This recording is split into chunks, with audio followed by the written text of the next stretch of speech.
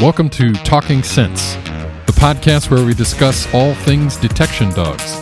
Broadcasting from Scent City, Las Vegas, and the Silver State Canine Training Center, your host, Cameron Ford. Hello, and welcome to episode 13 of Canines Talking Sense.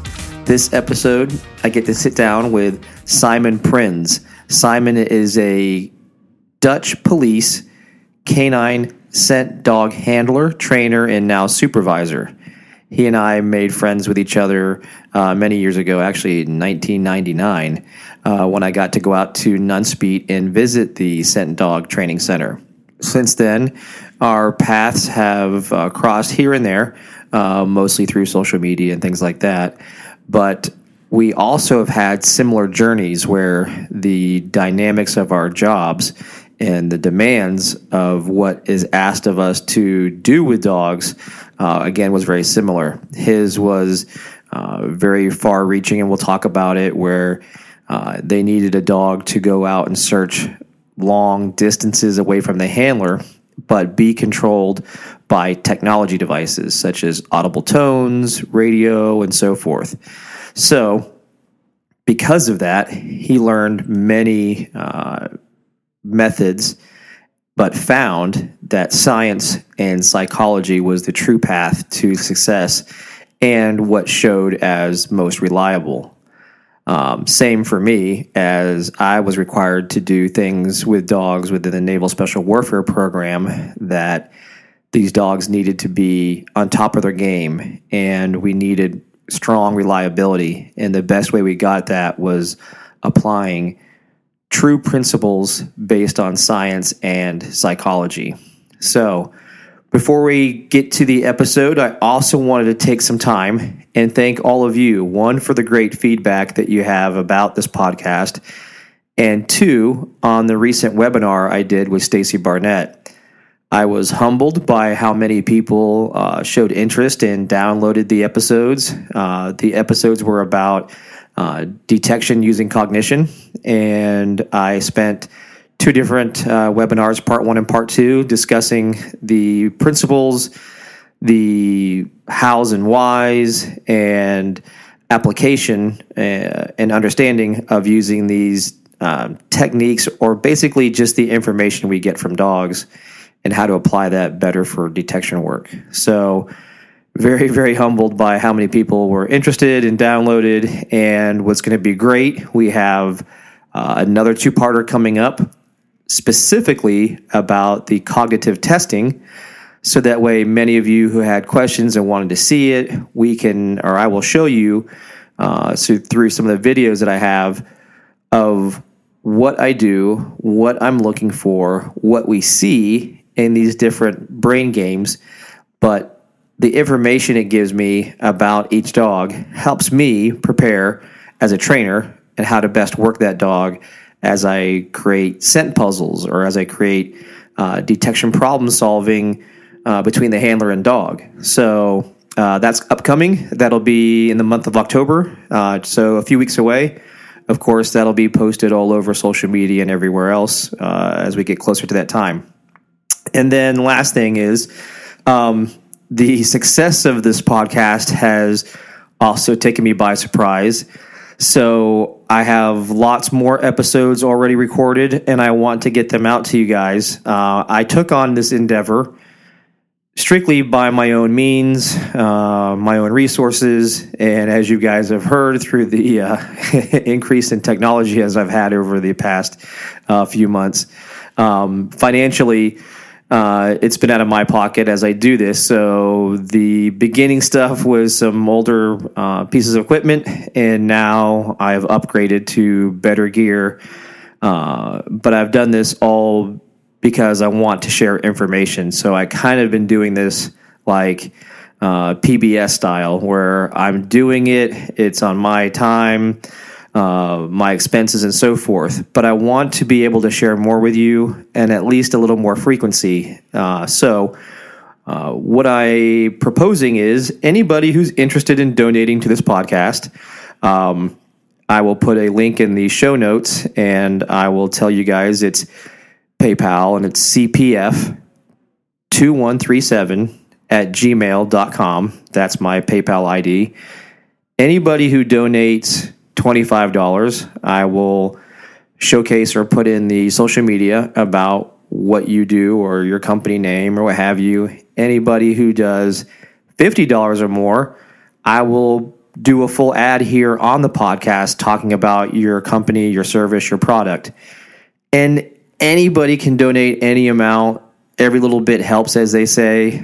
I just want to be able to put out more content. And how that works is I pay a fee every month for the editing, but I also have to pay fees for data. So that's why I typically do 2 episodes a month, because that's the amount of data I've paid for, and that's what we can cover. So if I pay more, I can use more data and put out more episodes. Again, no one has to do anything. We're having a great time doing this podcast, but I do have more episodes. I don't want to stretch them out for too far away. I get a lot of questions by you guys for input as to who to bring on. There's some great people I have already lined up, and there's more I want to do. So my goal, if through that donation process works, I can put out more episodes per month. So, like I said, totally up to you guys. I'm very happy doing this. This is a lot of fun.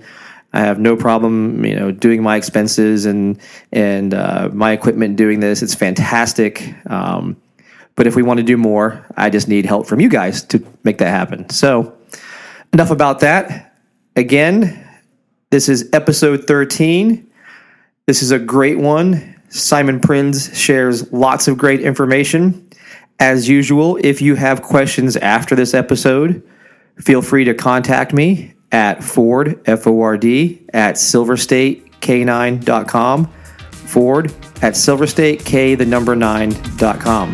Now, on to the episode.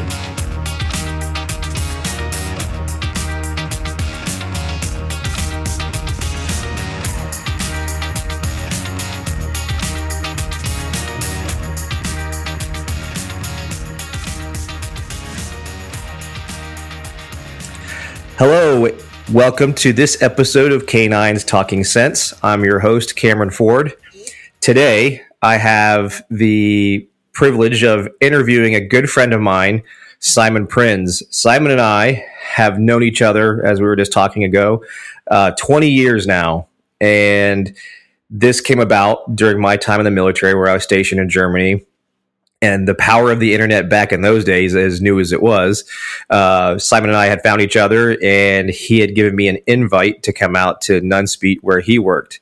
So I spent just about a week out there and got to see a lot of really, to us at that time, revolutionary things in detection dog work, but to them was very normal. And today now is considered, in some cases, old, what was being done. But Simon was a part of a research project at that time. I got to watch a little bit of it, but I'll let him go into that further here coming up. Simon, welcome to the show. Cameron, thank you very much. I'm so happy to talk to you. Well, and you and I, we've been trying to make this happen for a little bit of time, and I'm glad to see we did. But for our listeners who may have seen you through social media, or maybe been lucky enough to attend some of your lectures that have been out there, but go ahead, for those who don't know, just let us know what your history and your background is, and what you've done, that kind of stuff, and we'll go from there. Oh, Cameron, if I start to talk about the history and my past and the background, then I go way back, and then I realize that we are getting really old, Cameron. Time flies. That's so true. Let's jump back when I started with police dog training. It was in 1993, so that's a long time ago. Mm-hmm. I was working in the police force. I really liked to work with a patrol dog in that time, because I was running a lot. And I thought, a dog can help us. He can catch the bad guys for us. So that was my introduction. But before that, I was working with hunting dogs, and hunting dogs were really my passion. And I wanted to combine the hobby I had with hunting dogs into the police world. So starting as a patrol dog handler, finally I was there. Then I was a little bit shocked about all the punishment that was used in the traditional training in that time. And if I jump into the future now, I see a lot of changes going on. But in that time, 1993, a lot of coercion training was going on. something I really didn't like. So after 2-3 years, I was hired by another unit. They were doing some really special things with dogs. At least they wanted to start it, and they had no trainers to do it. So they asked me if I could do it. I was saying yes, but I had no clue, no idea how to do it yet, because they were asking me things by running dogs with radio collars, with cameras on the head, that sort of stuff. Really exciting detection things, focusing on hard surface tracking. So a lot of innovative things in that time. Now we talk about that in an open way. You can see a lot on social media also. We are not so secretive anymore. But in that time, it was really a big adventure for us. Yeah. That was in the time that we met also. Yes. It was very cutting edge back then to have a dog running around with a camera on its head, searching at the same time and being directed by radio. Yeah, that was really fun to do. Really fun to do the research to make sure that animals would love the job that we are asking them to do. Because one thing for sure when I started the program was that I knew that coercion training would not give us the results that we were looking for. So you have to imagine if you send a dog out there 100, 200 meters away in a terrain where the dog was never been before. It can be dark, it can be noisy with shooting, it can be very distractive. Then you need to have a very good relation with the dog. And as soon as he's 10 meters away, you cannot touch him anymore. Yeah. So that was the big challenge for me at that time. Yeah, without a doubt. And for the listeners, basically what Simon was required to do was take a dog, send it out a significant distance out from him, direct it only by radio signal, and be able to also see what it sees through a camera attached to the dog in a very, whatever unique situation there was. Like he said, whether there's shooting going on, it was supposed to be like an anti-terrorism type dog or used in protection of that. Is that correct? Yeah, that's correct. Yeah. So that was fun. And I was lucky that I met Bob and Marion Bailey in that time. It was 1997 somewhere. I was doing a lot of research, finding people that could help me to overcome the biggest problem that we had at the moment, especially building up a lot of confidence far away from us. And Bob and Marion Bailey, I found them. And that was really a revelation for me. I never forget that I was flying to the US in 1997. After I think 20 or 30 phone calls, because Bob rejected to work with me. The first things he asked me, "Hey Simon, are you a police officer?" I said yes. He said, "Well, police officers that are training with dogs, we don't want to work with them." I said, "Why not?" He said, "Because most of them are using a lot of punishment and we are not want to be involved in that sort of training." So we just hang up the phone. Well, I'm a little persistent then, so I called him back many times, and eventually he said, "Well, Simon, come over to Hot Springs, Arkansas, and let us have a conversation." So I visited Bob and Marion. We met in a restaurant, their favorite restaurant, the Brauhaus, a German type of food was served over there. We had a good conversation, and next morning they invited me in their living room, and there was a big table in the middle of the living room, and they asked me to walk with them to the barn, and there were a lot of chickens in the barn, and Bob pointed me out 2 chickens. He said, "Simon, that are your chickens, and we are going to train chickens." Well, Cameron, I don't know if you ever have trained chickens. I had a similar story, which I'll tell in a second, but I had to do it with a green-winged macaw. Oh, well, even also with a macaw, you need to have a lot of patience if you work. Oh, yes. Yeah. So you have to imagine on the big table over there, I had to do color discrimination, obstacle course, fetch, a lot of different stimulus reversals, a lot of different training principles. And I had to do that with the chicken. And you have to imagine there were no tiny electric collars that I could put around the neck. There were no prone collars that I could put around the neck. I was not allowed to hit the chicken. All was done with positive reinforcement, giving food, not giving food, using bridge signals. But the biggest learning curve for me was to come up with a protocol, make a protocol. So before I started to train, Bob and Marion gave me the task, and you have to write your own training protocol. You have to collect data if you're training, and you have to see if there's progress over there. And if there's no progress, you have to go back to the drawing board and make your protocols better. And that was for me the biggest learning curve in that time. And in this time, I cannot imagine I train without a protocol, but in that time, it was really important for me to start understanding that. And I also can remember that Bob was telling me in that time, Simon, time is precious. And I thought, Bob, old man, time is precious for you, but not for me. I was much younger at that time. But nowadays, I'm getting also a lot older. And then I see, time is precious. Because the dogs that you saw in the beginning, I think we also showed you something with lasers in the beginning, because we started with laser directionals because we didn't know how to do it with radios in that time. But conditioning a dog to go for a laser 200 meters away and do some specific behaviors to the laser next to the laser, that costed us at that time 8 months. But by collecting data and rewriting our protocols all the time, nowadays we do it in 3 weeks. So that saves an enormous amount of time, but also money. Absolutely. Am I talking too much, Cameron? No, perfect. This is all great. Okay. Keep going. You're doing great. Otherwise, stop me. No, keep going. This is great information. Bob and I started to work much more. I asked Bob many times to come over here in the Netherlands to help us here with the training program, training the dogs, but also training the trainers. It grew out to a friendship, and I'm really proud to say that we are already more than 20 years working together. We see each other often a year, in all sort of places all over the world. It was very sad when Marion passed away, but I was really lucky that I could work with Marion. She was a phenomenal teacher, but she was also a phenomenal human being, always so humble. And I was so impressed, because when you have to imagine, I was sitting there in the living room. Bob was instructing me how to work with the chickens. I had to write protocols. I had to collect data. It was really tough from early in the morning till late in the evening. And then in the hotel, I had to write the protocols for the next day.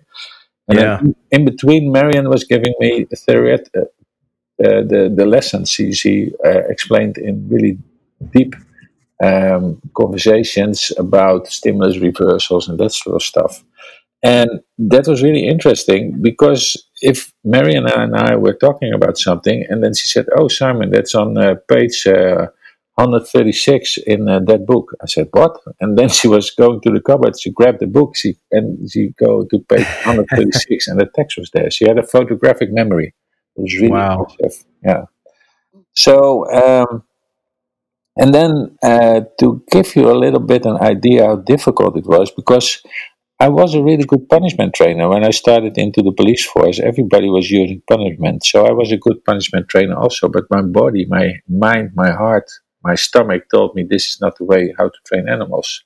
Yes. If you then meet gurus like Bob and Marion Bailey, and not only Bob and Marion Bailey, I met a lot of other people also in that time, and still I'm fortunate to meet a lot of people. But if you meet that sort of people and you start to understand, hey, that punishment training, I have to leave that behind, and you are convinced that you want to change, you are able to change, but then you have to change also. And it's difficult, because I know it took me 2-3 years before I really was convinced about the thing that I was doing at that time.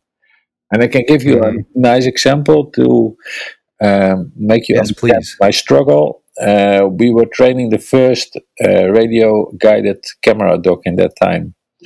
So 1997, I think, the dog was operational. That was new in our country. I think it was new for all of Europe, and maybe more than that. And my commander asked me, "Simon, you can pick out one of the operations." We were doing a lot of operations in the whole week. Pick out an operation that you think, okay, we can use a dog there instead of a robot or instead of a human being. So we had to do a reconnaissance somewhere. There was a house. It was in a field. The house was 150 meters away from a spot where we could work in a covert setting. And I selected that operation because I convinced the commanders I can send a dog to do a reconnaissance around the house over there. And the commander said, well, okay, let's do it. But because it was the first operational deployment, you have to understand that a lot of people were watching this because that was interesting for them.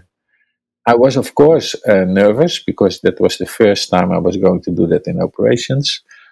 And I was sitting in a sort of, I was COVID, nobody could see me. I pointed the laser on the door of the house where the dog needed to go to, and I sent the dog away with a lot of camera equipment. The dog was carrying so much equipment, expensive equipment. You can buy a Model 3 Tesla in this time for the amount of money that he was carrying. I was sending the dog. I was sending the dog. I was watching him with my night scope, and then suddenly I saw the dog after 50 meters going to the left and going faster and faster instead of going straight to the door. Yeah. I couldn't understand what was going on, and I was looking through my night scope, and I saw the dog was chasing rabbits. Can you imagine what's going on in your mind then, Cameron? Oh, I can only imagine. Yeah. And you feel the eyes of all the people that were watching the whole operation. Oh, yeah. I could understand that my commander was not feeling really happy on the command station at that moment. Yeah, so, I can imagine. Yeah, we aborted the operation. I was able to get the dog back. I put the dog in the car. I was going back to the unit. We had an evaluation that was not really nice. I was going home. I couldn't sleep, and I was watching my clock because we are normally 6-7 hours ahead of Bob. And I was calling Bob in the afternoon when I thought, well, mine afternoon is morning when I thought he's awake. I said, Bob, the whole shit positive reinforcement is not working at all. And I told him what happened. And Bob said, well, Simon, go back to your barn, grab the big stick and punish him. Good luck with it. Bye. Click, click, click. Oh, you imagine I didn't do that, of course. And sure, yeah. I think it was a really good decision of Bob to confront me with my own behavior. And he also explained me in a really subtle way, Simon, punishment will not solve these sort of problems for you. So, yeah, eventually it took, what I was saying, I think 2-3 years before I really started to see how I could change my behavior, because behavior changing of the animals is not so important, not so difficult. It's all about changing your behavior. People. Yeah, people. Yeah. And that's what we do the most. Changing your behavior. And if you can do that faster and quicker, then you can have more success. Yeah. Absolutely. And your story is similar to what I went through when I went to the West Coast and became a trainer on the Navy SEAL program. Yeah. I quickly realized that the methods and things that I had learned up to that point weren't always going to work very well, especially in the capacity that those guys need the dogs to go work, which means, like you said, the dog independently doing things out away from you and be reliable at that. Yeah. So I had to come up with things as a trainer that would make me or have a better way of communicating and teaching the dogs what I wanted to do, so that way they wanted to do it. And like you said, be happy to do it and not operate in a way based off of fear, or in a way seeking or looking for constant human involvement. Yeah. And that is a tough one, because as we both know, you know, especially in the professional side of the dog world, there's a lot of our mentality is, well, we can make the dog do this. We can help the dog by telling it this and go there and do that. And all it really does is take away the dog's reliability, because when that's not present, or the dog is stressed and you aren't there to give the answer or tell it what to do, it all kind of falls apart pretty quickly, especially on detection. So it was very similar in nature. And my goal was to, I had to change and make adjustments to what I did. And luckily enough, just before the year or two before I went to that program, I had a friend that worked at SeaWorld, and she had basically saw what we were doing detection wise and just kind of asked me some questions like, why aren't you just making basically odor a target initially and then move the target around so then it has to hunt for it? And I thought to myself, that's an interesting way of looking at that. And then she did something similar, which like you talked about with Bob Bailey. She's like, hey, I'm going to have you come over here and I want you to teach this green wing macaw how to, when you say stick him up, his wings will come up. It's like a bad guy. You take your little fingers out and you're like, stick him up. And then he would react. So she hands me the little thing of birdseed and says, go for it. And just like you said, I'm like, how do I make this happen? And I struggled for a while. And she just sit there and laugh at me and looked at me, try to problem solve this in my head. And then she eventually showed me the small steps that you take, which was in that case was just moving my fingers towards him. He reacted. And when he reacted, I would mark that and then reward him. And it just went from little step to little step after that to where eventually I would just bring my hands up and go, stick him up. My hands would come up and then he'd react. So it enlightened me on how to take a process that we would do back in the day, which to us as the human, that's only two things. But really to the dog, those two things is almost 10 separate things you're trying to teach at one time. Yeah.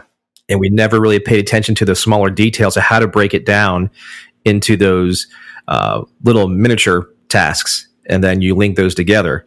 And then the other big thing that was very different back at that time was the use of, obviously we call it clicker, but the marker training or bridge training. Yeah. And that was, especially in the professional world, oh no, we can't, you're going to put a clicker in my hand. I'm not a doggy pet trainer. I don't need that stuff. And in every other aspect or every other animal training, whether you're doing anything else in the dog world, pretty much, they use bridge or markers, either be a clicker or a whistle, what have you. Anything else in animal training, they use that. So it's just highly resistant in our professional world because of the mental association of if you have a clicker in your hand, you must be just a pet dog trainer. So and from that point on, I really started trying to learn and understand the marker training.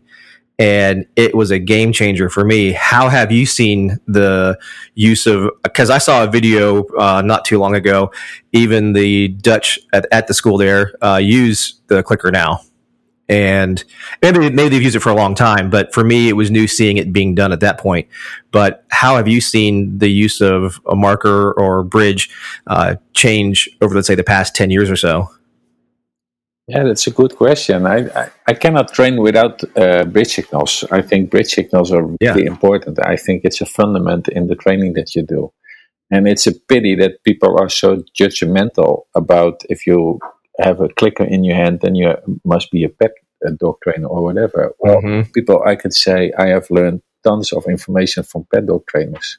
And I'm really glad that you are telling the story about your macaw in the SeaWorld training, because you can learn so much from other people around us. And I think that's a big one for the professional world.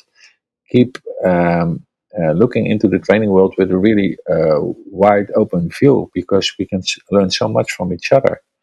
The bridge signals, the clickers, the market training, whatever how you call it, I can see it more and more coming into the professional world, and I'm really happy that I see it over there.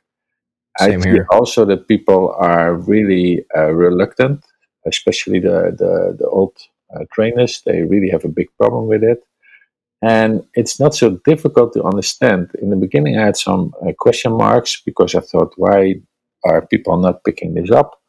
But if you then understand that people are really like to stay in a little comfort zone, so they do something for 20 or 30 years, they were successful in that, but they have no idea that they can be more successful or faster or getting stronger behavior. But what they are doing is okay. So they stay in their comfort zone. And if there are young generation trainers is coming and show them something about bridge signals, they are not so willing to change, because what they are doing was okay. And something way out of topic of animal training, but that was also opening my mind, was the work of Brené Brown. She's a shame expert in your country, and she's writing a lot. She's telling a lot. She do a lot of presentations about shame and guilt. And if you read her work and you go into the dog training world, especially the professional world, you can see there's some shame and guilt going on there. There are a lot of trainers like me that were really good punishment trainers and maybe still are punishment trainers, but they also have some shame and guilt for that. So if we give them a handout, if we reach our hands to them and we help them, maybe they can also start to see the really great things that you and I have seen in that time. That wow, this is wonderful. We can manipulate behavior by just using a marker signal. We can get faster behavior. We can get stronger behavior. So yeah, I see a big change at the moment. But for me, it's not going fast enough. But I try to be true. I try to be patient, like I do with the animals. Oh yeah, and we have to, because it's for the industry. From what I see, it's so steep in its tradition or its beliefs of doing things. And the one thing I get all the time when it came to this change was, oh my gosh, you're making the dog leave source to come to you for reward, or making the dog leave source for reward, depending on where the reward goes to or is at. And I'm like, okay, I understand what you're seeing, but could we not agree what the classical conditioning that's happening? I've taken something, which is that signal, and I paired it with reward. So then later on, when the dog hears that signal, it's going to react as if the reward's being presented, or in anticipation of that. Yeah. And, they can agree with classical conditioning. So I said, okay, so whether I'm throwing the ball over the dog's head or I'm giving the dog the signal, I'm having physiological reactions happen that equal the same thing. Yeah. And they get it to a certain level, but because they're so in their tradition and I feel it's so much strong, it's got to be here, it's got to be here. But then I'm like, don't you see all the problems that have come from that? Handler moving and, dogs anticipating the movement, the handler's hands, body positions, all these other things that are major players in what the dog is now using for its information versus just going to reward or going to source of odor and then hearing a signal. And so that's probably the number one argument. Is that something you hear quite often as well? Mm-hmm. Well, in the dog world, there are a lot of paradigms, a lot of assumptions. And there are stories going around in the dog world that I think, hey, science already helped us to understand what was going on. And science already told us that it's not true what people are saying about that. But it's really hard to overcome that sort of things. It is not so difficult if you go back to animal science, to the studies that have been done at the beginning of the 20th century. We talk about primary reinforcers. That is everything that an animal needs to survive. That's the most easy part to understand it. So food, water, sex, but also comfort, social play, that sort of things. Then we have secondary reinforcers. Secondary reinforcers are balls, kongs, biting sleeves, whatever. And we combine that with a bridge or a marker. So what we do, if we are working with animals, then the bridge, the marker, is only a signal but is telling the animal good things are coming, your reinforcement is coming. And then, of course, you can choose that the animal is allowed to run to you to grab the reinforcement from you. You can choose that you're going to the animal to reinforce, but it's a really clear signal. That's the only purpose. It's a really clear signal to say, okay, good things are coming. If you go back to the bridge and the marker training, you have to imagine if you send a dog somewhere 10 meters away, and he's doing a really good thing, and you want to reinforce it, it's not always possible to throw a reinforcement to the dog. Correct. Well, even I think dogs are not stupid. They can hear the reinforcement is going, you are throwing something. They hear your pocket, they hear your arm movement, they hear your body movement, and they know it's coming. So to be crystal clear for the animal, as soon as you do something really good, then I see it as a photograph. You make the photo exactly on the right moment. You click the clicker, you blow the whistle, and on that moment, the dog starts to understand, hey, if I do this, I will get my reinforcement. That's nice. Let's jump a little bit into superstitious behavior. Okay. Yeah, because that's connected to the bridge and the marker training. Superstitious behavior. I often give an example. There's a soccer player. The soccer player is going to play a really important match on Saturday evening. He's sitting in his dressing room. He opens his bag. His wife packed his bag for him. He opened his bag, and there are no two blue socks. There's a blue sock and a red sock. So he's a little bit embarrassed because all his colleagues are wearing blue socks. But okay, he's entering the soccer field with a blue sock and a red sock. And Cameron, that evening, he's playing the match of his life, and he scores 4 times.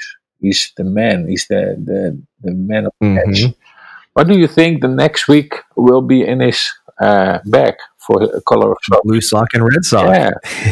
So, superstitious behavior. And superstitious behavior is what we see a lot in the dog world, especially in the detection dog world. The dogs are doing something, and they start to understand, hey, I don't need to only put my nose on the source, but I also have to scratch a little bit, and I have to move my head a little bit, and I do something with my butt. I wiggle my butt a little bit, and hey, the reinforcement is coming.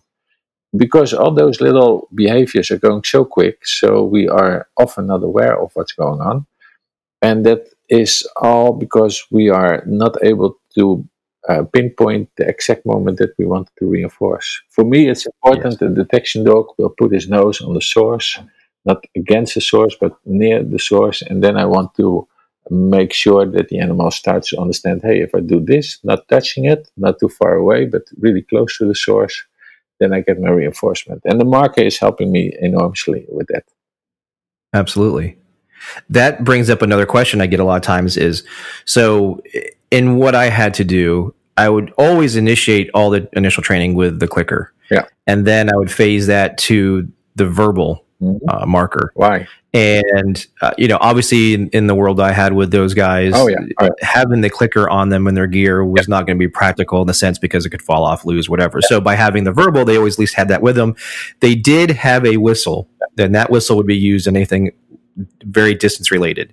It was a dog whistle, so it wasn't audible by everybody else, but the dog could hear it. Now that one was used, like I said, for distance, but the common thing I get too is people that will say, or what's your opinion on using a mechanical device, whistle or clicker, compared to a word from the person? What's the difference that you see in that? When it comes to using a bridge? Good question. First, the word is not always consistent. So if I say to you, okay, then it's a clear okay. But I can say okay, or okay. Yeah. It's all depending on the state of mind I have. So if I'm training and I say okay, but I just had a really bad phone call or a bad conversation with somebody, my okay is different than the normal okay. And if I'm scared, if I'm nervous, then my okay is also sounding a little bit different. So I want to, and that's everything I do in training, I want to have it as clear as possible. So a bridge signal, always in a mechanical way, in a clicker, a whistle, or whatever, electronic, it will be really clear. And I see a lot of trainers, they use their verbal marker not always consistent enough. So they often get a verbal marker, they don't give reinforcement. And if they have a clicker in the hand, they start to understand, oh, if I click now, I need always to reinforce the animal. So consistency is an important one. But there's another very important one. Imagine you send your dog 50 meters to an object to do some sniffing behavior over there. And as soon as let's give another example, target behavior. So I send the dog to a target. The target is 50 meters away. So I send the dog away. He's going for the target in the terminal maneuver. So the behavior that I want to reinforce is touch the target with your nose for 5 seconds duration. Yeah. So travel 50 meters, stop in front of the target, touch it with your nose, wait 5 seconds, and then I want to reinforce the animal. If I, after 5 seconds, if I click my clicker, and that is the bridge, the marker for the dog to say, okay, this is finished, I'm going back to Simon to get the reinforcement, then it's not over yet, because the dog still needs to travel 50 meters back. Traveling 50 meters back, there can be a lot of things happening. So it can be possible that the dog is traveling back with a very low speed. What I don't want, I want a high speed. It can happen that the dog is walking back, and after 5 meters, he's looking to the left because he sees a rabbit, but he decides to move on to me. It can happen that the dog is going slow back. After 5 meters, he's looking to a rabbit. He's passing the 10-meter distance, and then he's looking up for a bird, and then finally he's with me. As soon as I gave the reinforcement over there, I did not only reinforce the hitting on the target, but I also reinforced looking at the rabbits, walking slow back, and looking at the bird. Because the click and my reinforcement are not connected on that moment. There's something in between. That's the reason that we call a marker, we call it a bridge, because it will bridge the terminal maneuver with the reinforcement there. So I like to use, in that sort of circumstances, I like to use a whistle, because as soon as the dog is hitting on the target, I whistle, and I keep the whistle on as long as the dog is back with me. Because then I can gain speed and I can gain concentration. And there's another thing, if the dog stops halfway or 25-meter point, I can also stop my whistling. That is something you will not find in the books, but it's really effective if you're working with animals. This episode is brought to you by Xset Canine. Xset Canine possesses a broad range of unique expertise in canine training and handling, with applications both in scientific and operational capacities. Xset Canine also specializes in third-party independent canine certifications, assessments, and validations for both U.S. government and private business. Their staff understands individual requirements and is proficient in providing optimal canine solutions. Their team has active DoD secret and Department of Homeland Security sensitive security information security clearances. We pride ourselves on upholding the highest standards of integrity, discretion, and professionalism. Also at Xset Canine is the TAD device, or the Training Aid Delivery Device. Xset Canine is proud to introduce the first commercial product, the Training Aid Delivery Device, created by U.S. Army and is designed by canine trainers and scientists. The TAD can bring your canine training to the next level. The design considerations ensure all components of the TAD are NASA outgassing compliant. It's inert, it's highly compatible with most training aids. It's rugged enough for daily use and training. Cleaned according with EPA standard methods, capable of even being decontaminated and deodorized of human scent and any other environmental odors. The TAD device is an awesome device. I have seen it firsthand. It's a product that allows your training aid to be protected, but it allows it to off-gas the target odor that's inside it without being contaminated with outside scents. So there's a membrane that allows odor to get out, but not odors to get in. So I can tell you firsthand by seeing it, this is a great device. This is a great company. If you get a chance, go visit their website, Xset Canine. That is spelled www.excetek9.com. Again, www.excetek9.com. The website will also be listed in our show notes and also in our social media feed. Top Dog Police Canine Training and Consulting Canine Supervisors Course. This class will offer you the best outline of information you will find in any supervisor course throughout the country. Their instructors will teach you from experience and have the resumes to back it up. You will see the training in the following areas: canine legal update, supervisor legal update, handler selection, problem handlers, canine selection, canine unit pros and cons, why do canine units fail, SWAT versus canine, liability versus reality, critical incident review, canine unit record keeping, class scenarios with a hands-on approach, and then canine deployment reviews. These two instructors, Ron Cloward, who is retired lieutenant from Modesto, and Bob Eden, the one many of you guys know from the International Canine Conference, from the CATS program for record keeping.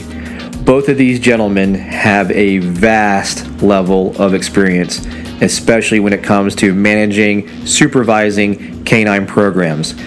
They are well diverse in their experience with agencies throughout the United States that they've helped or consulted with. Let these individuals help you by you attending their Canine Supervisor's course. To receive more information, just go to their website, topdog97.com, topdog97.com, and look up the supervisor course information. We will be hosting one in October in Las Vegas. We'll have some details to follow, and that'll be posted also on social media. Again, if you get a chance, check out Canine Supervisor's course hosted by Top Dog Police Canine and Consulting.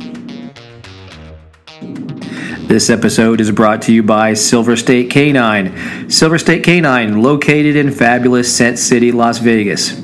Silver State Canine is a premier education and training facility. We understand many of you, however, can't get to Las Vegas. So, Silver State Canine has created our mobile classroom. We come to you. We now offer many of the classes and seminars we've held in Las Vegas, but now we can do it at your location. Some of the classes that we offer are our Canine Cognition class. Utilize these tests that we show you to help you pick a better dog, or if you already have your dogs, use these tests to understand your dog better. Do they have strong memory? Are they a problem solver? This information is vital to help you train your dog better. We also offer our Detection Through Cognition class. If you're a detection dog handler, whether it be professional and or nose work, this class is a must. We give you information that you can apply that is based on science and communication, so that way you can enhance your training based on cognition. We also offer our problem solving through cognition. Again, taking these cognitive tests, applying them to your training will help you problem solve some of the many common issues that are out there. In addition to that, we have our Science of Odor class. We also have our Explosive Identification and Safety class. For anybody, whether you're a sport enthusiast or you're professional, we have our Search Strategy classes. These classes help you come up with a methodology based on practical and proven methods to help you enhance your search strategies when deploying or putting your dog through a trial. We offer these classes and many more. For further information, please contact us at Ford, F-O-R-D, at silverstatecanine.com. That's Ford at silverstatek9.com. That was exactly what we went through in the program I was in. When the dog's at a distance, it indicated that it had found something. Yeah. We used the whistle, and the whistle would stay on until they're coming back. Because not only that, sometimes when the dog was sent out to go do the search, position of the handler changed. Yeah. Due to whatever circumstance, they moved someplace else. Yeah. So as the dog was working, the handler's now in a different location. So the whistle did the two things, which was, like you said, bring the dog's speed to you pretty quickly, because they continue to follow that sound, and then two, they could follow that sound because now the handler's in a different position than where the dog remembered they took off from. Yeah. So, the whistle was very, very powerful with in that sense, absolutely, and did exactly like you said. Because if it was just one, getting a clicker to be heard 50 meters away would be pretty difficult. But even still, a distance where it can be heard, it doesn't, in that situation, does not elicit the same level of excitement and energy or motivation as the whistle can do when you're at a distance like that. Yeah. So with that, then another common thing that we're kind of touching on is handler influence. And a lot of times in detection work, there's a feeling or just tradition of training where the handlers are very involved in the search with the dog. They're presenting every, let's say, 3 to 4 feet, low and high, constantly throughout the search area. What do you see that typically comes from a dog team where the handler is heavily involved in the search pattern, where they're doing a lot of directing, a lot of telling the dog, check here, check there, that kind of thing? Well, to begin with, I would never do a search when it's not double blind for me and for my dog. So, Yep. of course, when you start, you need to know where it is because you have to learn the behaviors of the dog. You have to see what's going on, but only I do that 2 or 3 times and then I stop with it. Then I will go double blind, not blind, but double blind. And blind for me, the difference in that is that if we work together, Cameron, and you are going into an area, into a house, and you hide some explosives or narcotics from me, and I'm coming with my dog, you're standing there, and I'm doing a search over there, then it's blind because you know where it is, and the dog are intelligent enough that if the dog look at me and he think, hey, Simon doesn't know where it is, then the dog is capable to scan your body movement and your body language to find out where it is. Double blind means you prepare a search for me and you're going out of the house and you say, Simon, it's over there, good luck with it.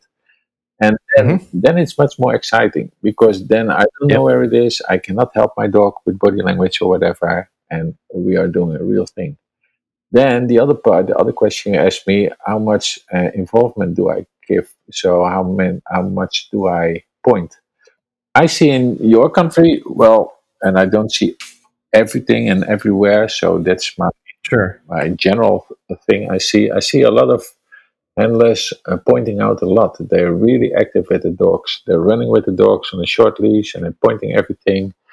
And then I think, man, let the dog do his work because the dog is so capable to do his work. But sometimes the dog needs to have a little bit more time to investigate something a little bit more longer than you think.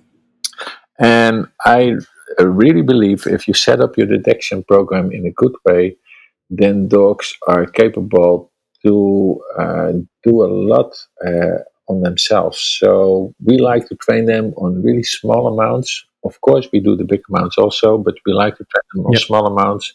That as soon as they pick something up, they work it out themselves. Because dogs have a problem in making decisions. They are mental, not so hard as we think. Decision making is the most difficult thing for them. So imagine you have seen the scent lineups in our country when you visit us. Yes. When we had really a brutal, aggressive Malinois that everybody was afraid of, then we asked the dog to do some scent identification task. Even if the dog was not going to work in that discipline, we did that because if the dog was making decisions, the dog started to become in another state of mind. So dogs are really capable to make decisions, and as soon as you start to help them, you're setting yourself up for failure. You shoot yourself in the foot. So let it go. And of course, in the beginning, it's difficult. It's difficult to teach dogs to make decisions, but then you go back to the drawing board and you make the setup a little bit easier. So you make it in a way that the dog can make a decision. And then you make it a little bit harder, and you see where is the breaking point? Where is the point that you say, okay, now I have to step in as a handler? And you will learn a lot. But again, here involved collect data. A little logbook in your pocket and start to understand what is really important to understand from your dog. No, and that's so true. I mean, one of the things that I always teach when I do my classes is I tell everybody you start with a very low number of variables in the beginning, which allows a dog to find success faster, and then you slowly increase your variables and allowing the dog to problem solve that. And the research I've been doing at Duke University with the canine cognition has taught me a lot of that. And what it has also taught me is that not every dog is the same when it comes to problem solving and making an inference and using their memory.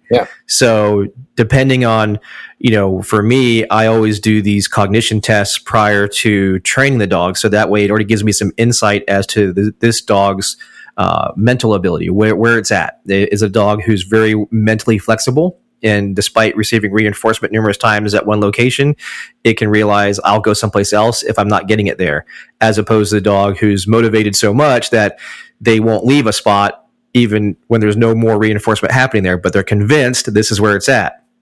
So by understanding that cognitive ability of that particular dog, setting up training that allows success, like you said, decreases your training time, allows you to get things done more proficiently, but also done faster because the dog has a much clearer understanding of what that task is because you set up training as a successful way for the dog to problem solve. to your question or to your comment about double blind, here's some things that our trainers always say to me. Well, if I don't go with them and they make a mistake, I need to be there to know what happened. And my thing is, well, if you've done your sound training before this, doing a double blind shouldn't be that big of a deal. And of course, we already know handlers are nervous when they come into a double blind because there's no one there. Just as you said, as the dog uses us for information, we use the people in the environment who know the answer for information. So when all of a sudden the trainer stops moving or the trainer stops talking or doing whatever, that becomes at a minimum a subconscious cue to that handler that, hey, something was different now. I should probably either go back to that area or do something different. And you take that away when the handler can only walk into that space and search it by themselves and walk out and tell you what they found something. But how would you address a trainer who says, no, there's no way I can let it's training. I need to be in there. I need to watch what goes on. Well, Dutch people can be really rude. I think we are really honest instead of rude. But yes, we are really rude. I handle with that sort of trainers. I say, well, then you're not suitable for operational work. I agree. Yeah, I cannot make it in a different way. I cannot say it more clear. I cannot say it more subtle. You're not capable to do your operational task. Because operational is you're on your own. You're doing it. Yeah, but not only you're on your own and you're doing it, but if you make a mistake, you're dead. And you're true. Or without a doubt, yeah, especially if you're a bomb dog handler, without a doubt. Yeah, and you have done work in programs that people will die if dog makes mistakes. Yes. I do still work in programs that people will die. So you cannot go for good enough. You need to go for really good because otherwise you're dead. Yeah. And as soon as you start to understand that sort of principles, and as soon you start to really be enthusiastic about double blinds, it's really addicting. It's really addicting. Oh, for sure. Are you familiar with yeah, of course, it's a stupid question, but you're familiar with the research they done with a church that they were sending in detection?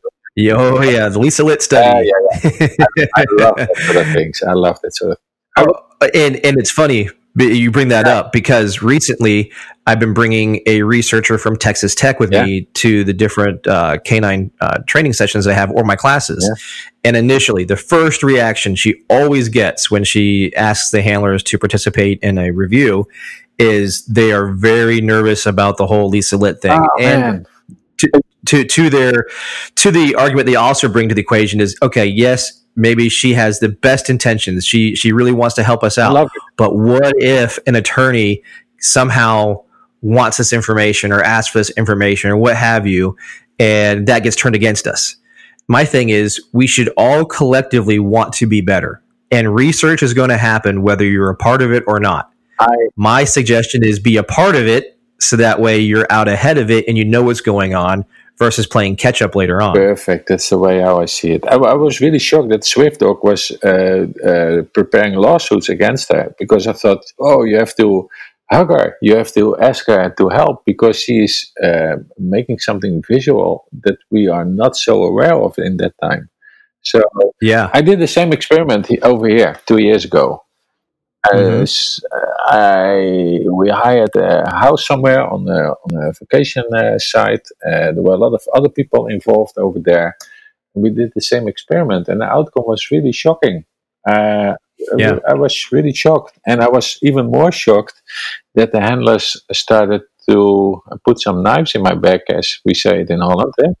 That they were not willing to change. They were not willing to learn something about it, but they were.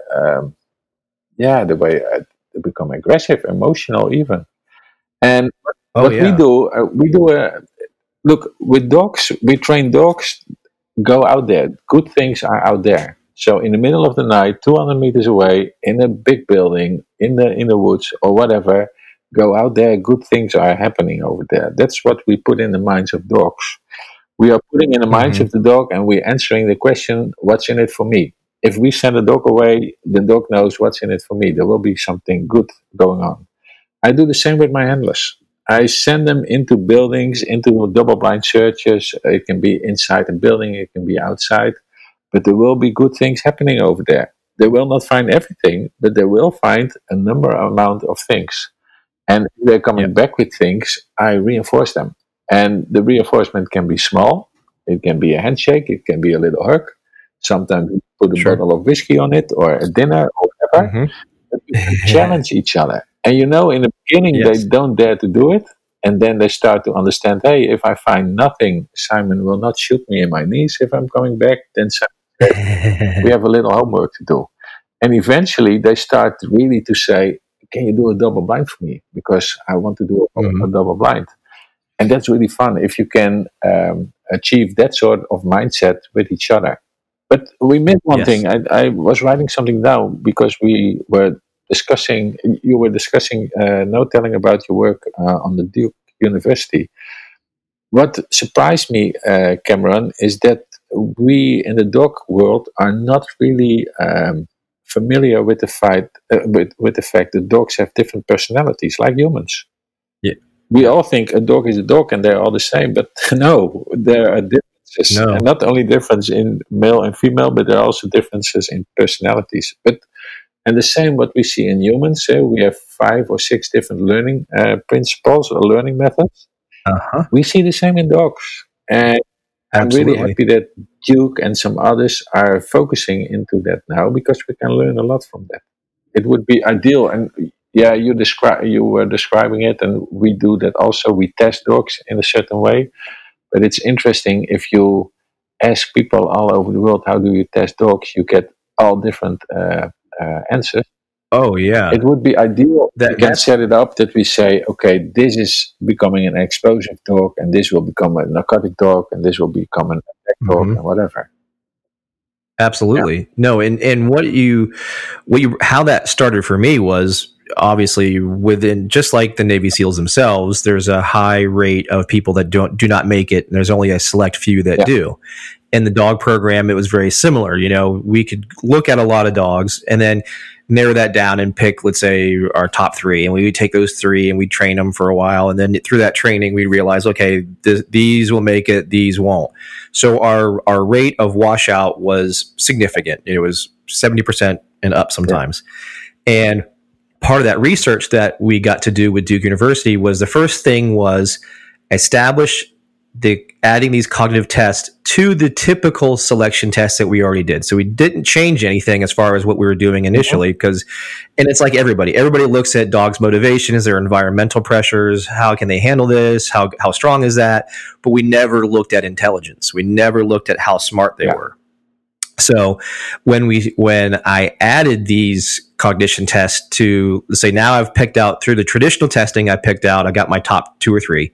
I now do the cognitive tests to those top dogs, and those tests aren't a pass or fail; they're just a insight as to what you have. And based on knowing the kind of dogs that we need, I would work with the ones that have a strong ability to problem solve, because many times they're asked to go problem solve when there's nobody there. So a dog who is very good at making an inference and problem solving would be most successful through the training. And once we implemented that, we had a 34% increase in the dogs that made it from start to finish. So from selection to getting out in the field and being operational, it was a 34% increase in when we did that. The other aspect was I had a 30% decrease in training time, because now these dogs were learning better, learning faster, and I wasn't spending as much time spinning my wheels trying to problem solve things that of course, had I known what I knew from the cognition tests, I would have been able to problem solve faster. But so we reduced training time, increased our ability to select the right dogs. And then that bled over to what I would do in training and the modifications I made in training, because now, and it's not like huge modifications, it's just smaller things that I'm doing because now I know this dog better that I'm training for whatever the task is. So in most cases, obviously for me, it's going to be explosive and or narcotic detection, sometimes cadaver as well. And I see that by knowing that dog better, I can better set up my training to be successful or allow the dog to be successful in finding the right answer, especially in those beginning stages when we were first teaching things. Yeah. So big change compared to what we used to do in the dog selection world and training world. This cognition piece is fairly new in the process. Dr. Hare's been doing it for a little while now, and it was mostly focused in the CCI and pet dog world, but he's done a lot of stuff with the Marine Corps, special operations, things like that now. And of course, we're going out and putting that show on the road and trying to teach people, law enforcement agencies, people that do detection work. Hey, it takes 25, 30 minutes to do these tests. By doing it, you're far better able to know the type of dog you have in front of you and to set up training to be successful for that. Wonderful. It's really important. No, it's a lot of fun, and it's and everybody loves doing it because it tells you about your dog. You know, one of the groups that love it the most are the people that do the sport of nose work. They really get into it. They love going through those classes because they really enjoyed learning about their dogs. And in many cases, what they discover is stuff they already know, but they're able to see it in a way that's measured. Yeah. And because they can see it that way, it really helps them out. And I'll give you an example. One lady was able to figure out through a laterality test that we do that her dog was more left side dominant. So what she did was just change the way she did her search pattern. And when she changed her search pattern, her dog was so much more successful because she wasn't trying to make a left-handed dog a right-handed dog. She finally adjusted to what the dog's ability was or natural ability was. And it was so much more successful because the dog's like, thank God you're finally letting me do it the way I naturally want to do it. And she saw really good dividends from that. Yeah, that's the same with tracking dogs. If they lose a track, they always go or searching on the left or searching on the right at the beginning. So these tests are really important that you know that. How more you know, how more successful you can work. Absolutely. So in this whole thing, let me add another part. Variable reward schedule. How important and how do you guys implement a variable reward schedule to your detection dogs? Yeah, well... very simple. Go back to the operations. You cannot always reinforce in operations. So if you always reinforce in your training, then you set yourself up for failure in operations. But you have to be clear enough and how can I say that? Let me give you an example. I was in an airport in Scandinavia somewhere. I was looking at some programs that the customs were doing with the detection dog. And one of the things I was looked at was the variable reinforcement schedules they were using for dogs that are finding money. Yeah, a lot of people are smuggling money. Okay. They put it in their trousers or whatever, or in the bag. And if you're carrying more than 10,000 currency, local currency, you are not. You have to pay tax above that. Sure. So dogs were standing there at the gate, and people were passing by. And if the dog is picking up a large amount of money, he will follow a person like that, stop him. The handler will stop the person and say, "Please, sir, can you step out the line? I have some questions. Are you carrying money?" So imagine, the dog is sitting there, giving an alert. "Hello, sir, customs. Are you carrying money?" Yes, I'm carrying money. Are you carrying more than 10,000? No, I'm not carrying more than 10,000. Okay, then we have to ask you to step with us to the interrogation room. So 2 colleagues are coming there. They pick up the person. They go into the interrogation room. And the dog handler are standing outside. After 15 minutes, the people are coming back and they say, this person is carrying too much money. Okay, how much money did he carry? He was carrying 55,000 euros. Oh, that's way too much. So the dog handler pulled out a little list out of his pocket, and he's zooming with his finger. He said, "Oh, it's above 50, so then I give him this reward." And I thought, huh? I said, I was watching that, and I was watching that several times, and I saw there was a difference in reinforcement. So I asked the question, do you think it's possible for the dog, if you do an alert and 15 minutes or 20 minutes later he will get a piece of sausage, because that's comparing to the 50,000 bonus prize, instead of a little piece of kibble, because that's when it's above 10,000. Yeah? Well, I don't think that's normal. Yep. I don't think that's possible for dogs also. No.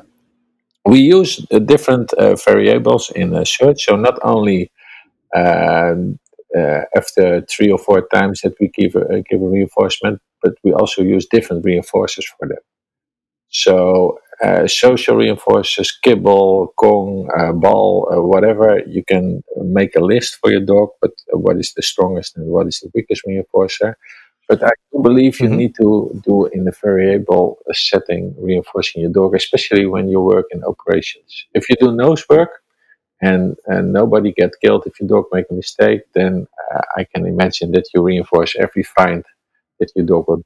And that will be the best also. If I can do every time the dog will find something, if I'm able to reinforce, I will do that. But I know in my operational work, it's not able to do that. So I have to build in a variable schedule.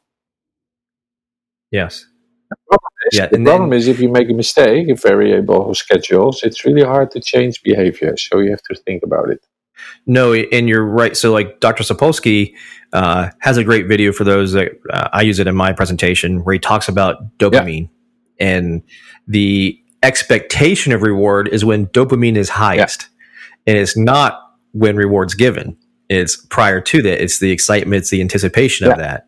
And variable reward schedule is one of those things that does the best at keeping those dopamine levels high, which when dopamine levels are high, it creates work. You know, it makes us want to do something because we know the payoff could be there.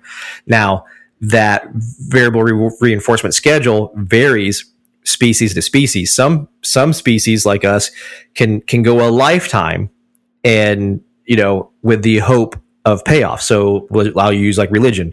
If I do things right on earth and everything's good, I can go to heaven. And so I will work and work and work and work for something that may or may not be ever obtainable.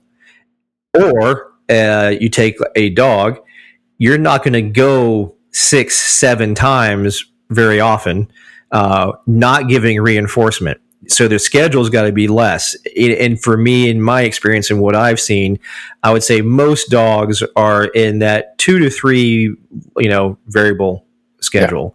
You know, I don't typically want to go past 3 times with the dog, you know, indicating or doing something and not giving reinforcement too often. If you do that, you start, like you said, walking a line of other issues that might come from it or problems you might build or extinction that might happen, things like that.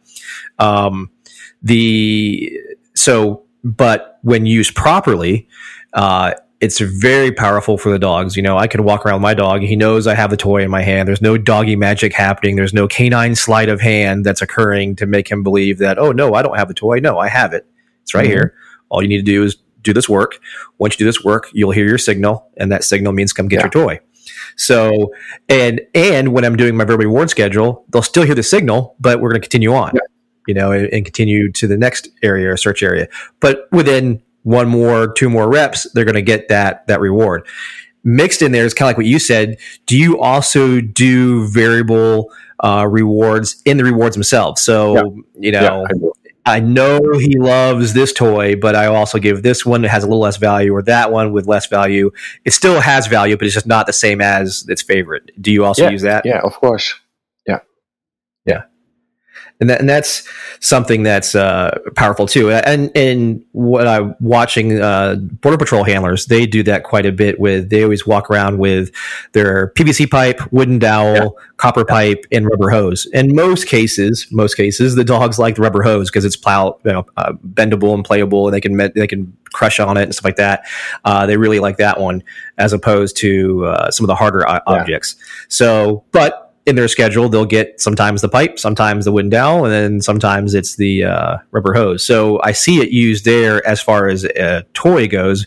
I don't see it in duration, but I see it in that aspect, which is unique for their world as well, or in this detection dog world as well. You don't see too many handlers willing to. It's always their Kong or it's always their ball on a string, and they don't change that up too often. But there's value in doing that when you can. So you mentioned something earlier when you're talking about imprinting dogs, or not necessarily imprinting, but working dogs with odor, and you guys typically work with small amounts of odors. Yeah. So when you first imprint the dogs, are you imprinting on a larger volume and going smaller, or do you guys imprint small and then go larger? How do you guys typically do that? No, I imprint on larger and then I go smaller, but I'm not only imprinting on scent. In the beginning, I also use the eyesight of the dog. So sometimes even the hearing. So you can use multiple senses of the dog to help him to understand what is giving me the reinforcement and what is not giving me the reinforcement.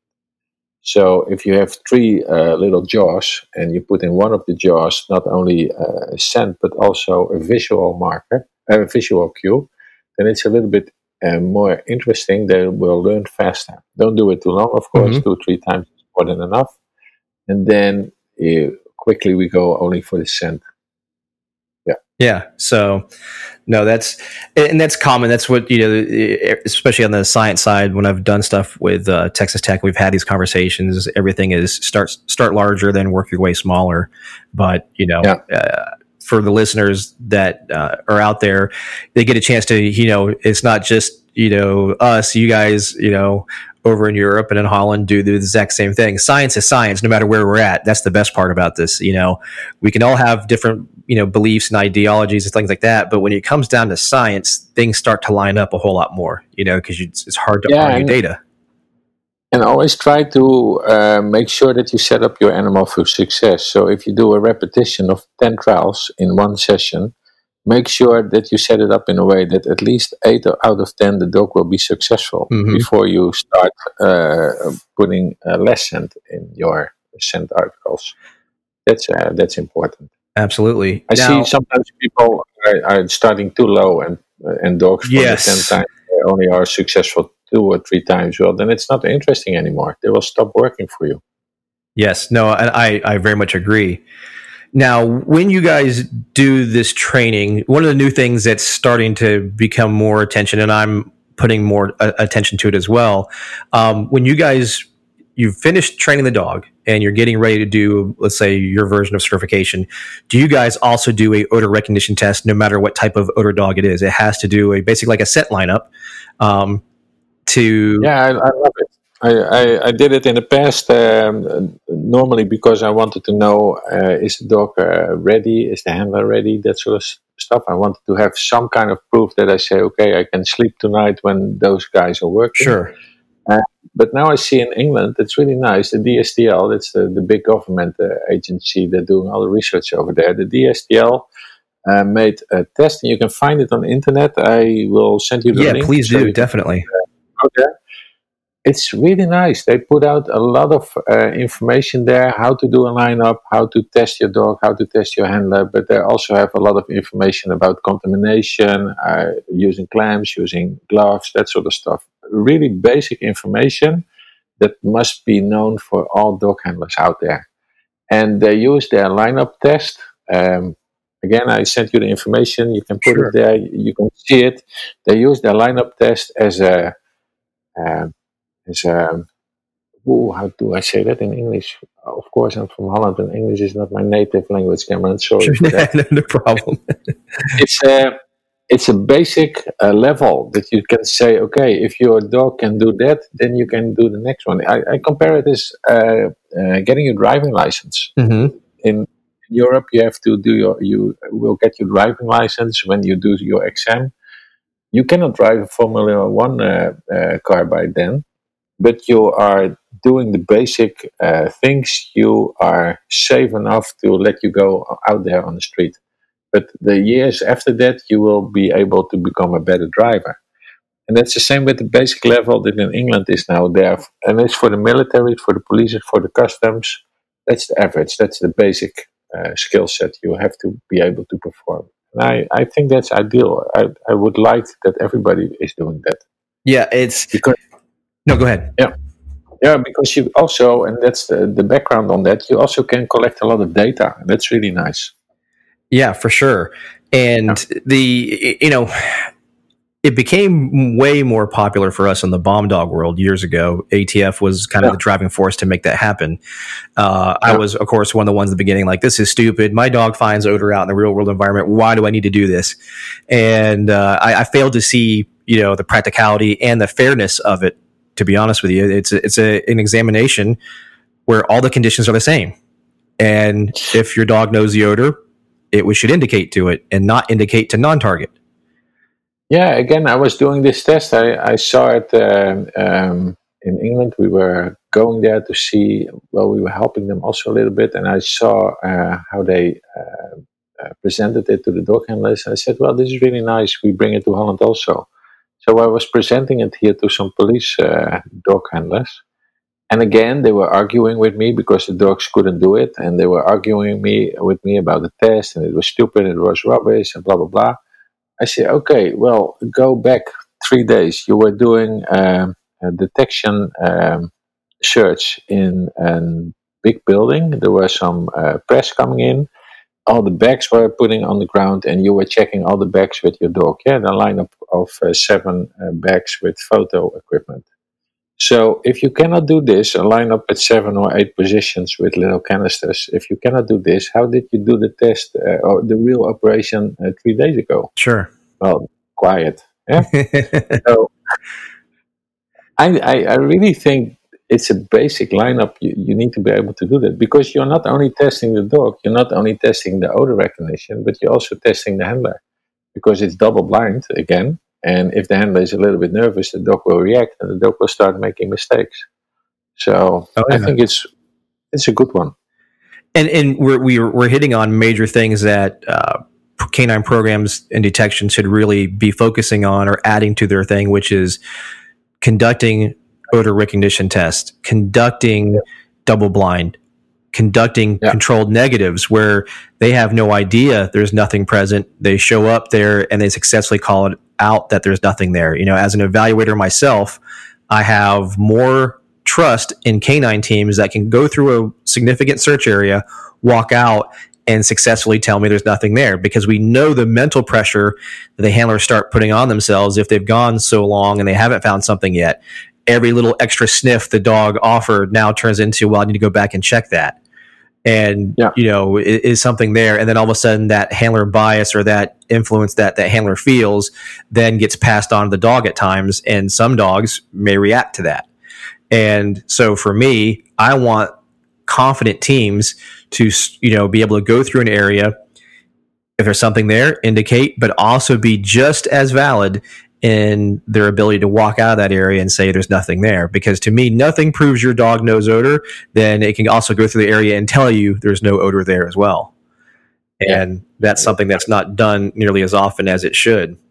So with the science kind of coming into our world even more often than like it is now, what have you seen? We've covered it a little bit, but what have you seen personally as one of the biggest changes as far as science and the dog community kind of coming together?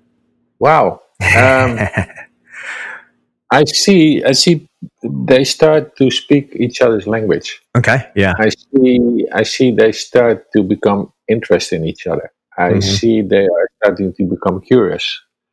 And I see they started to respect each other. Yeah. And it's a slow process, but it's really going on.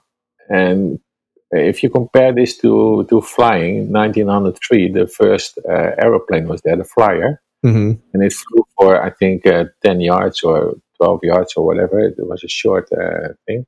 But eventually, 36 years later, there was the first transatlantic flight already. Because people were combining forces. They were helping each other because they wanted to solve the mystery of flying. And it was the same putting a man on the moon. When your president over there started to say, we have to put a man on the moon, people started to work together and they were putting a man on the moon. Yeah. And nowadays we still have a lot of advantage of all the materials they found out to make that happen. Sure. In the dog world, you see, and that's a little bit of pity, a lot of people are fighting at each other. They're judgmental. They're not running to win. They will say, I'm the best. No, you're the best. No, they are the best. They're not sharing information, and that's really wonderful. And again, I really, really appreciate what you are doing, because you're one of the persons that really shares information. You bring it all out there. You also bring people together, so that's really interesting. If we start sharing information, if we start helping each other, if we start really to do some research, if we are not scared of double blinds anymore, then we can learn so much together, we can grow so much faster. And eventually, everybody will benefit of it. The dog handlers will benefit of it. The civilians will benefit of it. The dogs themselves will benefit of it. So, yeah, I see the interest is going on. The work that the Duke University is doing is really interesting. There's some really nice books out there, and a lot of data is gathered. And it's really funny. At the moment, we are working on a data app. Share information when it's ready with you, because we are in the first trials now. I'm doing it with some guys from Norway. I met them some months ago, and we were talking about protocols. And the guy was not really a dog trainer; he was more a computer expert. And he said, "Simon, can we put the protocols that you're describing? Can we put them in an app, and that we are not only giving dog trainers the possibility to look at the protocols when they're doing their work, but they can collect data right away." And then we make it in a way, and we ask people to share it. Then we collect all the data over there, so we can make the protocols better. Yeah, that sounds really, really good. Imagine, Cameron, that we all are working all over the world in detection dogs, in lineups like the DSTL is describing now for us. Yeah. We are following the same protocols, and we collect data not only from 10 people or 20 people around you, but we are collecting data all over the world. The same what you see now with the apps that are collecting our health data. Years ago, we were busy for 20 years, and then we could collect a little bit of data that we could do some development of new medicines or whatever. Nowadays, what they did 20 years, what they normally use 20 years for, I think we do it now in half a day all over the world. Dr. Hare did that exactly with Dognition, Dognition.com, by creating that portal where people can then do the tests themselves on their dogs, and then all that data gets uploaded, because he had that struggle of, okay, well, I'm at Duke University, there's only so many dogs in this area that we can keep testing, and they came up with that app, and now people can do the test themselves, the data gets uploaded, and now it's the most data-filled location when it comes to cognition out there. They've got all kinds of breeds, mixed breeds, ages. There's so much data in there now just because of an application, and it allowed people to do these things and share that information. So, Cameron, I think we have to work together on the app that I'm describing at the moment. I definitely agree. Without a doubt, I'm all for it. Oh, perfect. Yeah, without a doubt.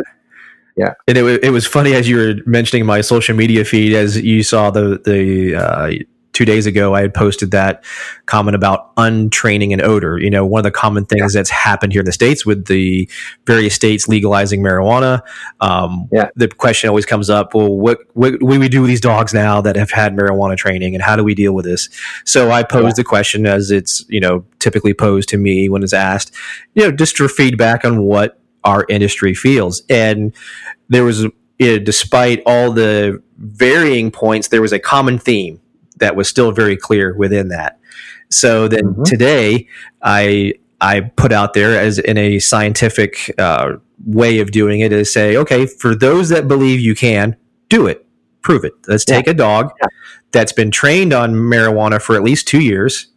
Now do whatever you're going to do, and allow us to continually test it for 2 years to make sure that, randomly, to see that it no longer alerts to it in a reliable manner.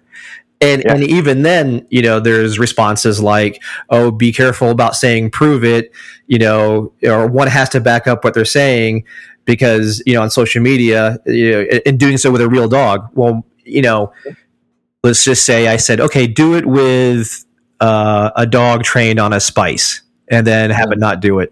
Then there's going to be all the people that are going to argue that, no, that's not the same. It's not the same as a dog who's a working dog who goes out there and finds marijuana. You did it here with the dog that's trained on pepper, but now it won't, So, to me, and most scientists agree when they do this, we are happy to be proven wrong. It's not about being right. It's about the truth.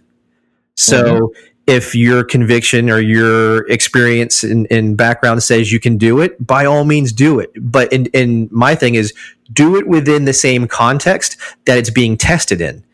Doing it, you could start off in a context where it's not exactly the same, just so you can get some data collection.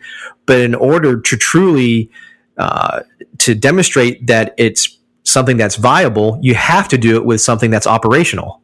Yeah. And without that, so when I threw that comment out, I I have no problem being, proven wrong if my belief of it being, difficult to do, and then, we talked about on that thread all the different caveats that exist on the legal side of things, and, yada, yada, the handler, maybe reading a change of behavior. The dog may not indicate, but shows change of behavior, like we talked about a second ago, when it's a completely blank area. Anytime a dog, Cameron, let's do it simpler. Okay. I have to say a few things first. One of the things I want to compliment you for is the questions that you put out there. It's giving a lot of information, but something else is happening. I see a lot of people putting out questions, and I see whole internet exploding and judgmental and aggressive.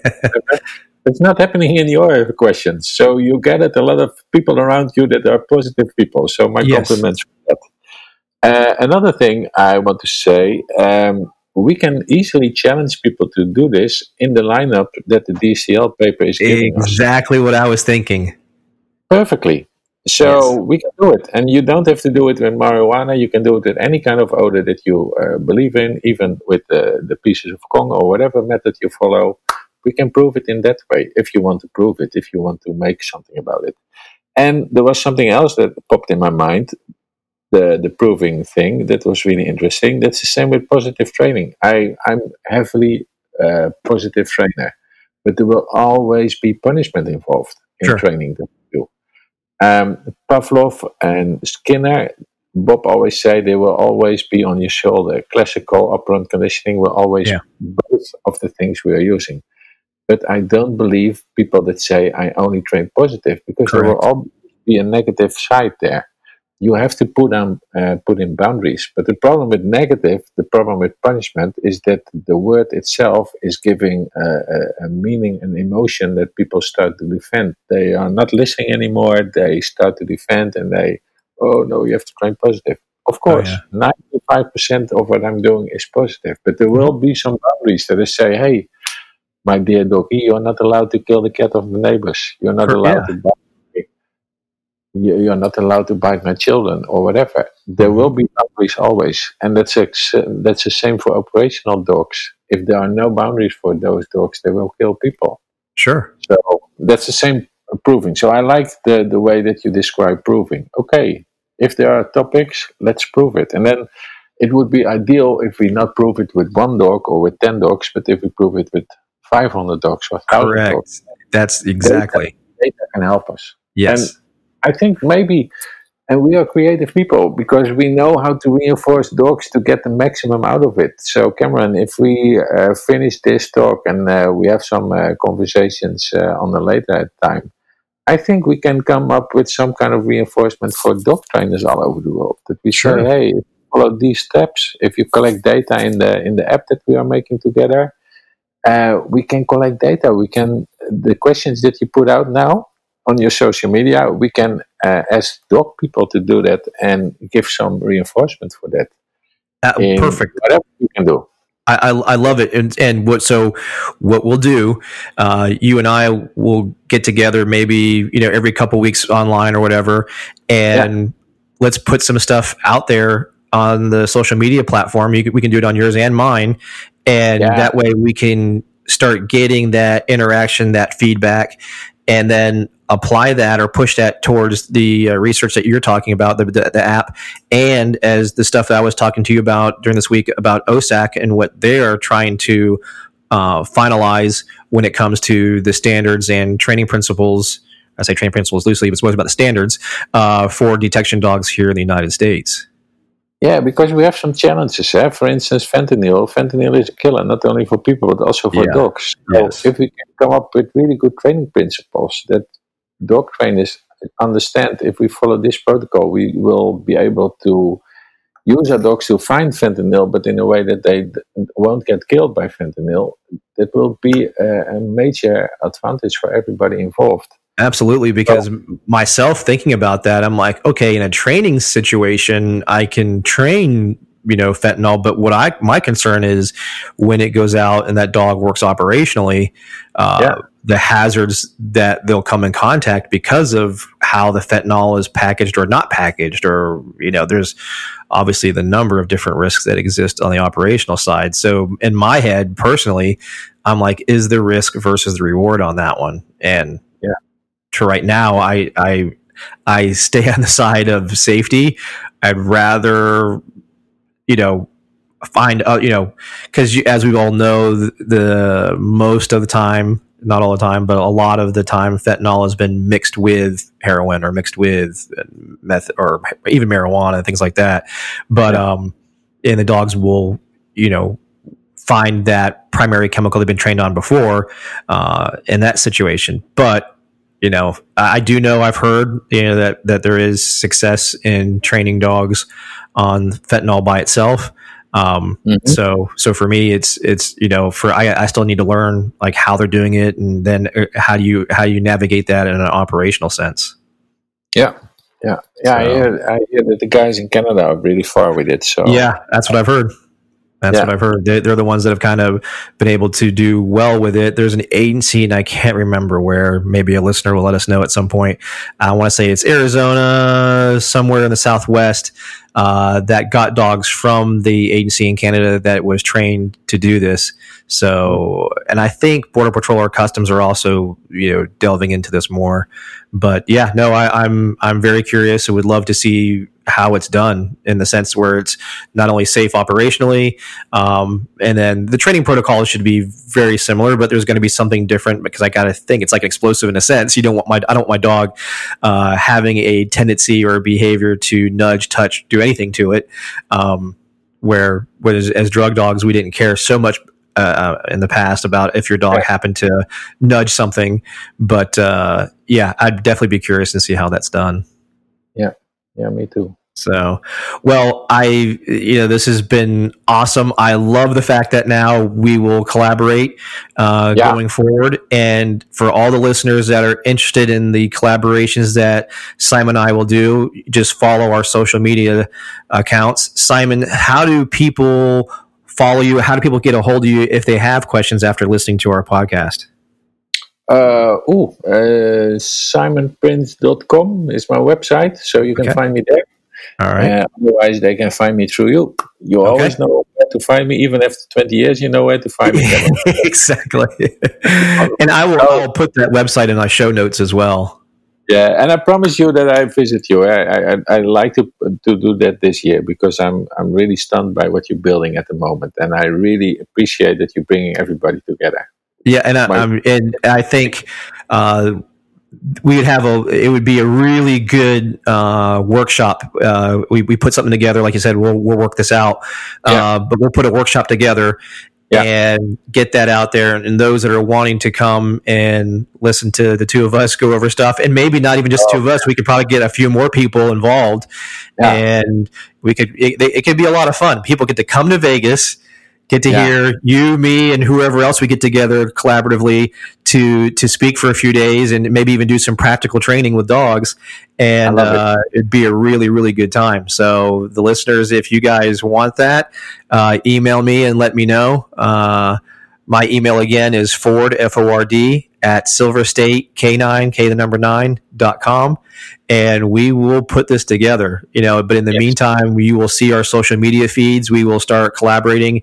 He and I will get off, through email and what have you, put together questions and see if we can't continue to bring this detection dog world closer together and start to bring down some of the walls that keep things divided or add sometimes confusion. And even myself, I know some of these questions I put out for those that aren't as up on certain things can almost make it more confusing than it was when it started. But the goal that we will have commonly together is to help share information and get everybody even more on the same page when it comes to our detection dogs and some of our best practices or just better practices as well. Let's put a man on the moon again, but now let's do man on the moon, but for dogs. Well, I'm so thankful for you being on the show. And again, everybody who wants to get a hold of Simon or ask questions, you can email me, and I'll have his email in the or his website on the show notes. Again, thank you very much, Simon. It was my pleasure, and I really appreciate this, Cameron. Keep on doing the work that you're doing. I will do my best, and now I have your help, so it'll go even better. Yay, we do it. Okay, Cameron, thank you very much. All right.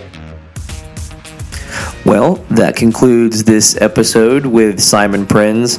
Again, I want to thank Simon for taking his time, answering these questions, sharing all that great information, and I hope all of you were able to take something from this episode and maybe apply it to what you do with dogs, maybe some things that you do professionally if you're a drug or bomb dog handler, cadaver, and so forth. And those of you that do sport, there's information there that you took away from this. So again, anybody who wants to reach out, have questions, feel free to email me, Ford@silverstatecanine.com. Also, those that want to donate to the show, like I mentioned earlier, you can do so via PayPal at cpf2137@gmail.com. That's C as in Charlie, P as in Paul, F as in Frank, 2137@gmail.com. And like I mentioned, anything $25 and up is going to be a mention in social media, show notes. Anything $50 and up will be a full-on commercial within the show, talking about your products and so forth. And then anything else is just help that allows me to put out content to you guys at a quicker pace and more frequently. So again, thank you guys so much for all the support. I love the emails I get from everybody. It's humbling more often than not, and how far this podcast has reached out around the world, again, takes me back at times. So again, I thank all of you listeners for doing what you do by taking time to listen to me talk to various people and share information within our industry. And then my number one goal is that at the end of the day, we all get better at working with our dogs, and we all build that trust and become a great detection dog canine team. Thanks, everybody, and until the next one, we'll see you then.